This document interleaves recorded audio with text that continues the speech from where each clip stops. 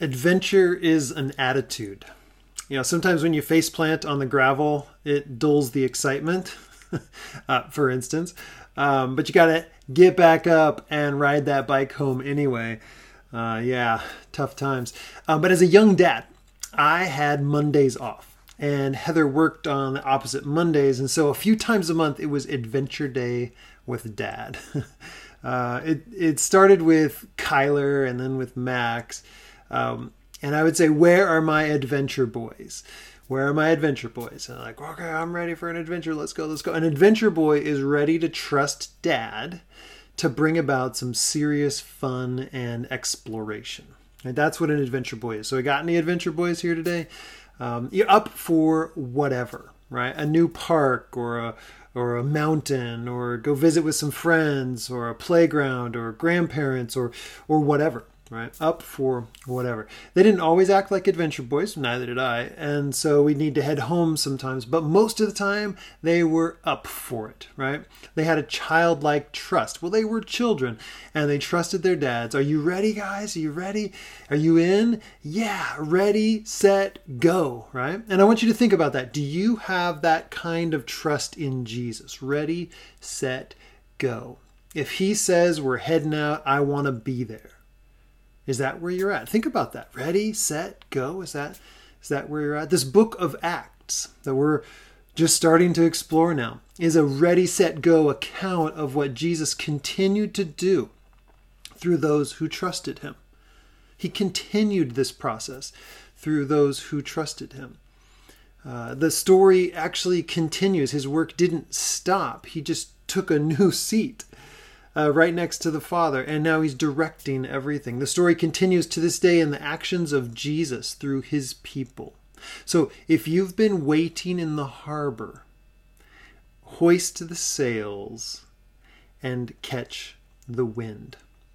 Okay, Acts chapter 1, verse 1. I wrote the former account, Theophilus, about all that Jesus began to do and teach, until the day he was taken up to heaven, after he had given orders by the Holy Spirit to the apostles he had chosen. If you look to Luke 1:1, you'll see that he's ready to open up his gospel with this just large sentence about how God has done these great things, and he has searched out and made an eyewitness account, and now he's doing that. That was Luke in the book, the Gospel of Luke, and now he continues it on. This is part 2 to someone named Theophilus. And the way he presents his research is something that you can trust. It's something that the hearers in the Mediterranean in the first century would know. Okay, I'm listening to a serious, well-researched piece of work. And it's written to Theophilus, most excellent Theophilus. Now, the word Theophilus, just theos is God, and phileo is love, and so it's a lover of God. This could be his real name. This could be an individual who maybe gave money to Luke so he could research this and compile all this stuff, because writing wasn't cheap back then, and nor was research and travel. So it was probably one guy named Theophilus. But I want you to think about this. It was written also to all of the Theophiluses. Theophili? All of those lovers of God. Are you one of those lovers of God who are ready to receive this account, the acts of Jesus by his Spirit through his disciples? It says he had given orders by the Holy Spirit to the apostles he had chosen.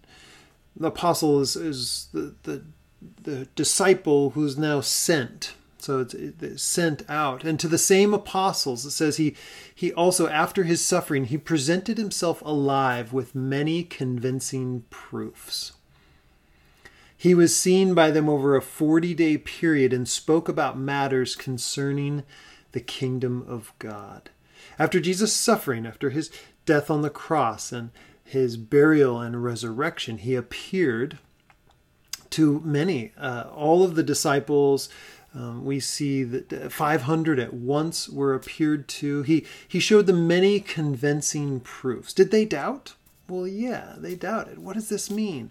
Why did our Messiah, the one who was supposed to come and be like the King David, the new King David, the son of King David, the one who was going to come and trample down our enemies, why did he have to be trampled down? That makes no sense to us. And then he's dead and buried and then risen and alive. And what kind of body is this? The body that can eat fish and eat food with them, but also walk through walls. This transhuman body, this beyond human body.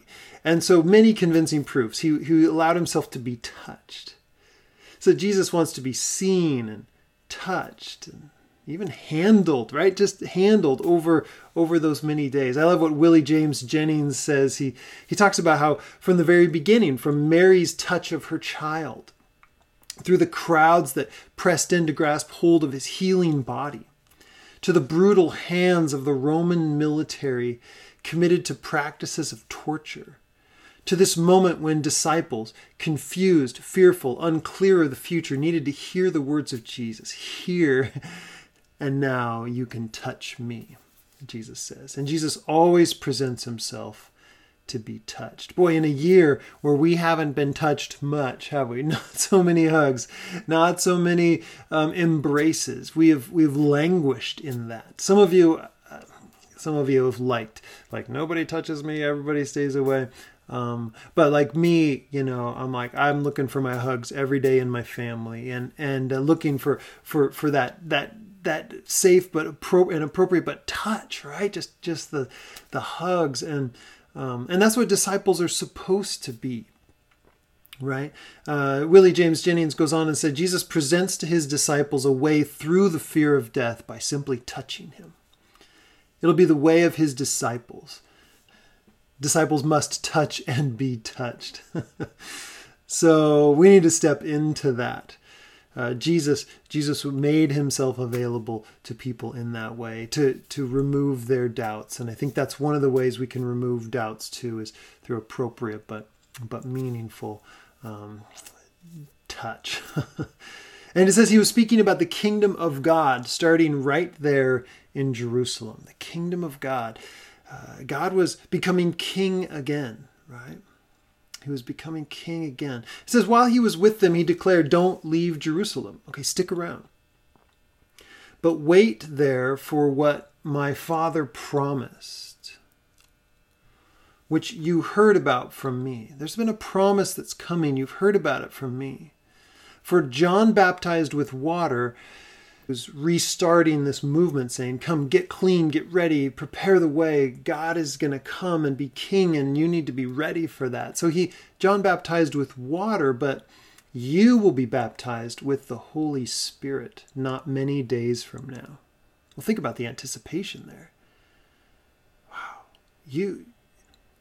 You will be baptized with the Holy Spirit not many days from now. Well, they knew they knew what happens when the Spirit comes on a person.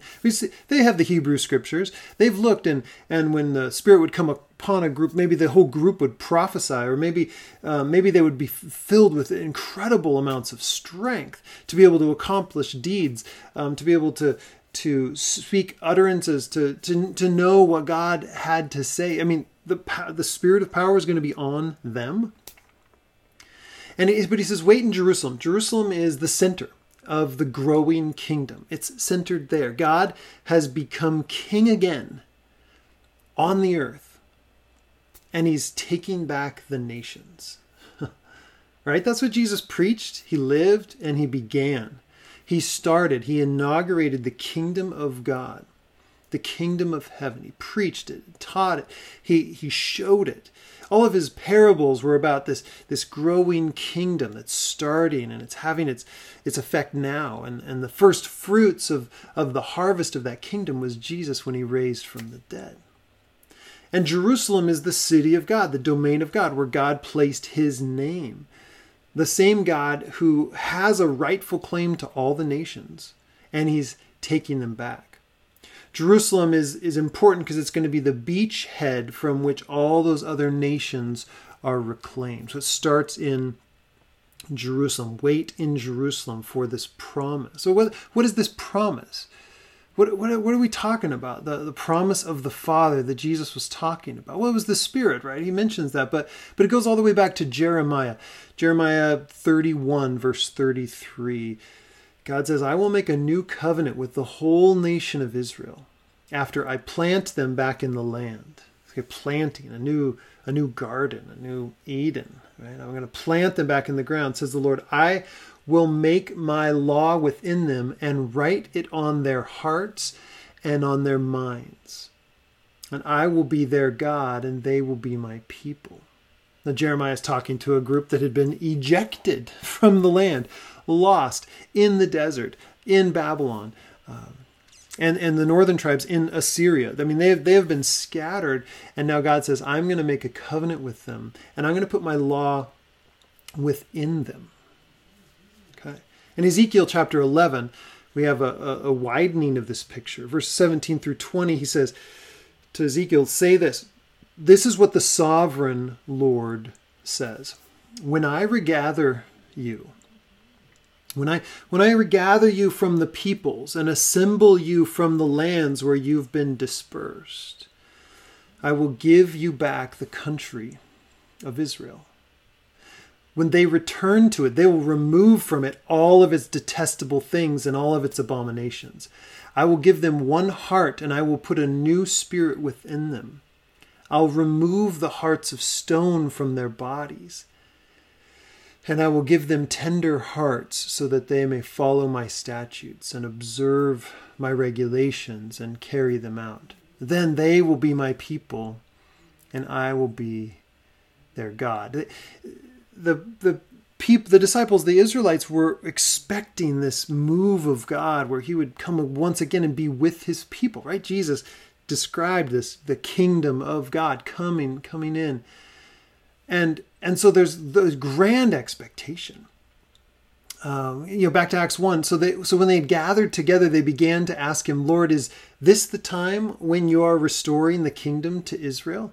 Is this it? Or are we going to have Judah and Benjamin, who are now just called Judah, the two tribes, and then are they going to be combined again with the 10 tribes? What is this going to look like? Is this the time that you're going to restore the kingdom to Israel? Are we ready to rule and reign as with God as king? And Jesus has a little bigger picture in mind.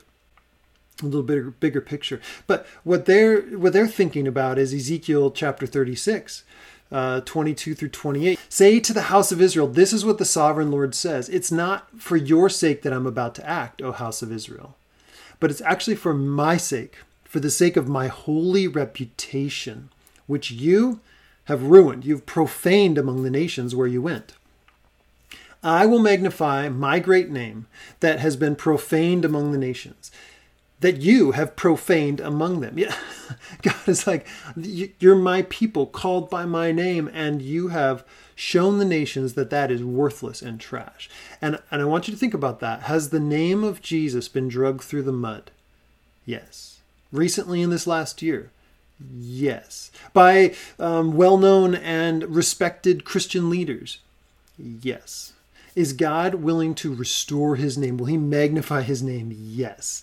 Is it for our sake? No. It is for the sake of his name. And so he's talking about this now. He says, the nations will know that I am Lord, declares the sovereign Lord, when I magnify myself among you in their sight. He says, I will take you from the nations. Here, that's that same picture. I will gather you from all the countries. And then I will bring you to your land.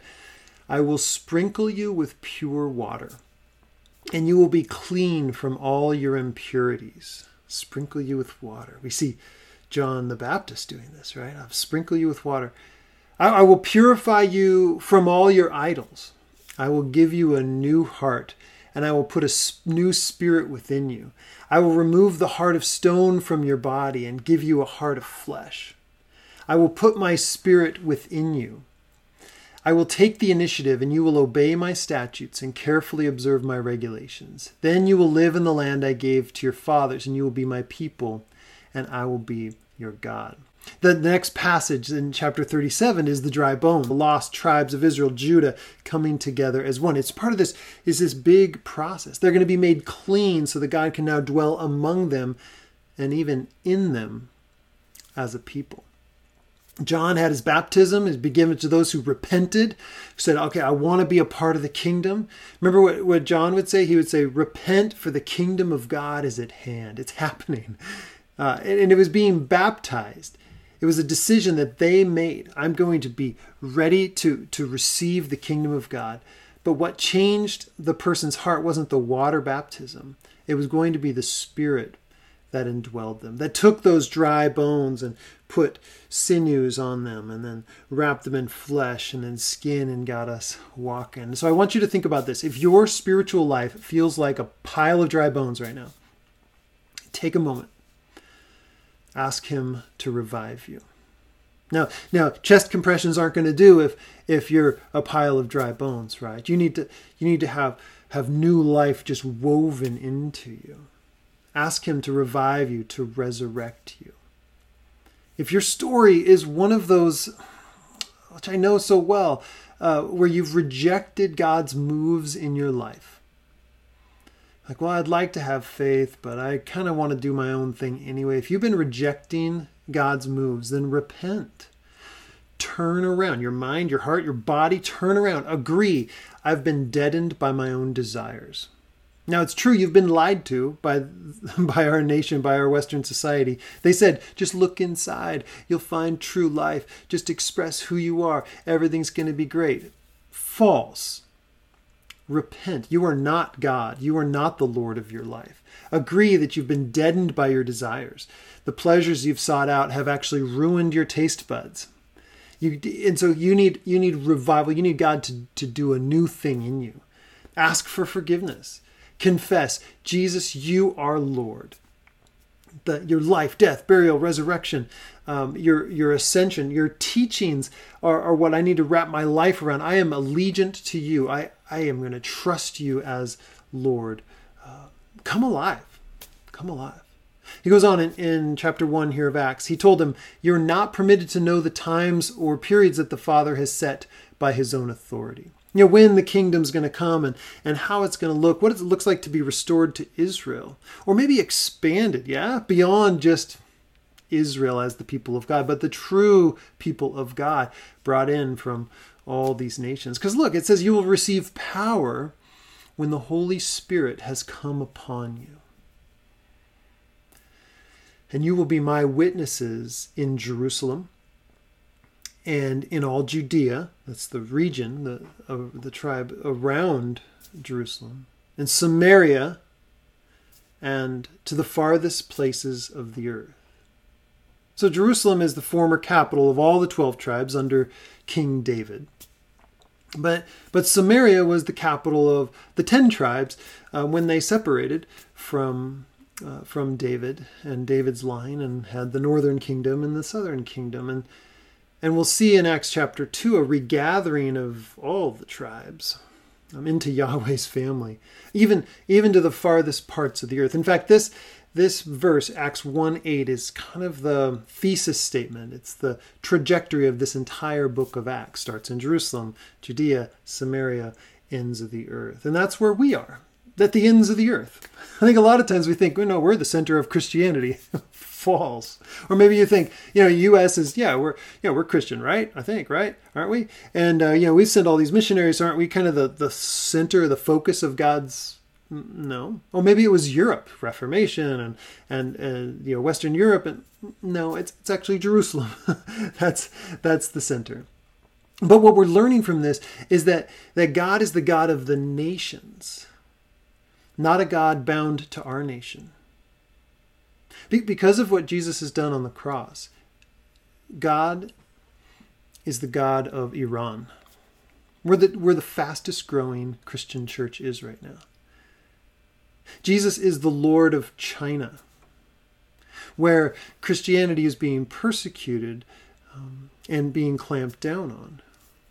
He's the Lord. Jesus is the Lord of Myanmar. He disarmed the rulers and authorities on the cross, and he is taking back his land, bringing them under the rulership of God, the kingdom of God.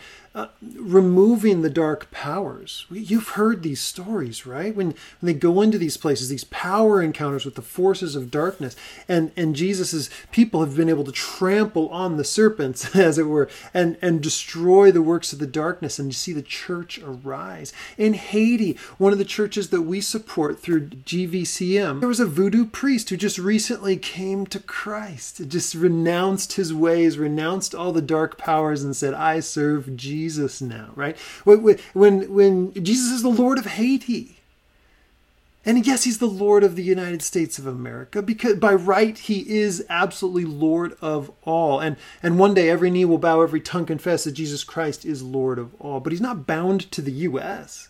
He's our God. Our God's bigger than your God. No, now because of what Jesus has done on the cross, he is Lord of all. In fact, after he had said this, in Acts chapter 1, he said this, while they were watching, he was lifted up and a cloud hid them from their sight. And they were still staring into the sky while he was going, and suddenly two men in white clothing, right, angels, stood near him and said, Men of Galilee, why do you stand here looking up to the sky? The same Jesus who has been taken up from you into heaven will come back in the same way you saw him go into heaven. So he's leaving, but he's gonna be returning. Don't just stand around and look. He's coming back. It's been 2,000 years and we haven't seen him come back yet. But there's still a waiting and anticipation, isn't it? But I think we need to think like a first century person about the heavens and the earth. Right? What's up there and what's down here. We need to kind of remove from our mindset the modern understanding of planets and solar systems and all that kind of stuff. He's not exiting our atmosphere, right, and going to a distant planet. Besides, he probably wouldn't even make it to the next planet by now. It's just not the way it is, and he'd die of oxygen loss, right? This isn't the thing. What we're seeing here is their perception of God's space up here and our space down here. And now Jesus has transcended; he's ascended into God's space. So think more dimensional than directional. He's now in God's space. Think about that. He's not actually more distant now. He's actually present for the worldwide expansion of the kingdom of God. He's more present everywhere because he's not just located in Jerusalem anymore. He's in that space where he can interact with you directly, with me directly, in Haiti, in the Philippines. He's the Lord of all. He's got the best overwatch position as he prays for his church and leans into it. So the angel said, why are you standing around? Wait for the Spirit, right? Why are you standing around? He says, you're going to get real power. Jesus says, and he says, my power. Then you can live in anticipation of my return by witnessing to me in the power of the Spirit. Because Jesus' story is continuing. He is the God-man, right? Think about that. He's the God-man. 100% God, 100% human. God-man. He's the heaven and earth man. He's transcends those boundaries. His body is now in heaven, which is God's space, that other dimension. And his body is here on earth, the body of Christ. See, he means us to be the God-man people, the heaven and earth people. His story is meant to continue in the story of the church. His body is right here. So think about this. This is a big story shift for you, maybe. But the church is the new heaven-earth reality. The temple space. The place where it's kind of thin between God's space and our space, right? The body of Christ. We're also called priests in the temple, and we're also the temple, right? So we are those people. So as we just try to take these first 11 verses and try to apply them right now, I just want you to think about two items to focus on. One is just to wait for the Spirit. What does that mean, to wait for the Spirit? And then witness by the Spirit. So waiting and witnessing, right? So why wait for the Spirit? Why wait for the Spirit? Well, you wait for the power. It says that, for the power. And you say, well, Actually, I got coffee. I'm fine. I don't need power to live out my daily life, really. I've got this just fine. And by fine, you mean boring, unfulfilling, anxiety-producing, busy, fine. Besides, you might say the kind of stuff I do is just around the house, Or, what I'm doing is it's kind of dog-eat-dog business stuff. It's not really Jesus stuff. Or it's blue-collar work, and I'm among, some people who, we just get it done and we make a difference in the world. Or it's technology stuff. Man, we're cutting edge and we're doing all this kind of stuff. And it's not like it's sacred, holy, Jesus kind of stuff. Why would I need the power? Lean in. Aren't you the same person that was just telling me that you don't see God moving in your life? Aren't you the same person that told me, I don't really have very many conversations about Jesus. They just don't come up. Do you need the power? Seriously. Are you satisfied with kind of what you got going on? I didn't think so. So why wait for the Spirit? For the power. Now, what does waiting for the Spirit look like now? Because you were going to see this in chapter 2, the Spirit came, right? So now waiting for the Spirit looks like walking in the Spirit. Waiting for the Spirit looks like walking in the Spirit. Walking in the Spirit. Now, I'm a power walker when my knees work, and Heather's a power walker. And we take it pretty seriously. We keep pace really well together. It's a 14-minute mile. That's what we do. Boom, boom, boom. Our kids, not so much. A few weeks ago, Heather and I were walking down with our kids at the beach at Westport. And we just left Alex and Ella far behind. They were enjoying the beach, finding things, sauntering, actually a much better way to do things. It was not a fitness walk for them. They had walked a mile by the time we had walked to the 2-mile mark and had caught back up with them. And they wanted to walk with us, which was like really sweet. It's like, oh, hey kids, what's up? Hugs. Keep going. Let's go. We keep walking. And as we turned to approach to finish the mile together, and they were like quickly outpaced and left behind again. And they shared some kind, if a little sarcastic, complaints about, well, we're here to walk with you guys, And so we were like, well, catch up. That's fine. Come on, keep pace. And but they weren't trying to have a jog on the beach. They did not want to keep up in that way. So Heather and I got our exercise and missed out on the sauntering. We made that up at a different time because it was definitely just not the time because we had a goal. We were going to finish it. But I find this about the Spirit. Sometimes the Spirit has a pace very different than my own. Sometimes. Actually, it's almost never my comfortable pace. There's always a get up, it's time to go. And there's always a slow down. Now, more and more and more, I want to walk in pace. I want to keep the pace. I want to go no faster and no slower, right? Keeping in pace with the Spirit. I think that's part of growing in Christ. I want to do that more and more and more. Spirit, am I going too fast? Spirit, am I going too slow? Spirit, do you just need me to rest? Yes, it's your Sabbath. Just rest. Spirit, do you need me to get up and go? Yes, right now it's time to go. But keeping pace, hear me, is different than keeping in line and keeping the rules. Now, the Holy Spirit will make us holy people. And so that work, he's going to write that on our hearts. And so we need to be present with him and say no to the things he says no to and say yes to the things he says yes to. But keeping in pace and walking with the Spirit, finding that power is different than just keeping the rules. Let me tell you a story.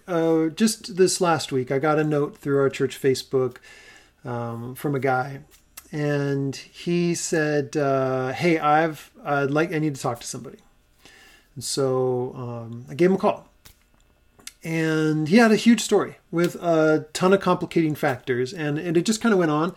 And I was like, wow, that's tough. And it was just really heavy type of story. And I'm trying to figure out, okay, well, how can I help out?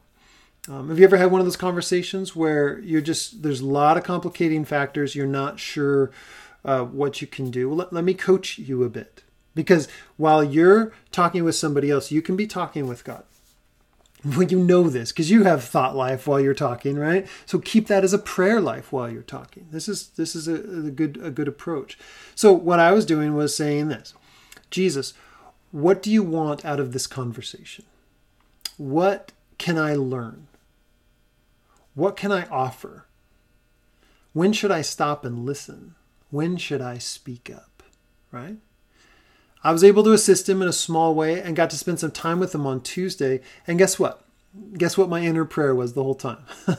Jesus, what do you want out of this new conversation? What can I learn? What can I offer? When should I stop and listen? When should I speak up? That's walking in the Spirit. I helped a little bit, but I learned a ton. I was genuinely interested, like, okay, tell me more about this part of your story because I think that intersects with my story in this way. And, oh, that's something I needed to learn. And so waiting for the Spirit, walking with the Spirit, keeps you in step with the Spirit, keeps you empowered because we're living out the story of Jesus right now. So walking by the Spirit and then witness by the Spirit, right? You will be witnesses. So what's a witness? What goes into the preparation for a witness? Well, hopefully, at one level, not a lot of preparation. You don't want a coached witness or you're going to have a thrown trial, right? You don't want a coached witness. You don't want the witnesses to get together and what's our story? At one level, witness is just a simple thing. You say what you saw. You describe what happened. And witnesses are crucial.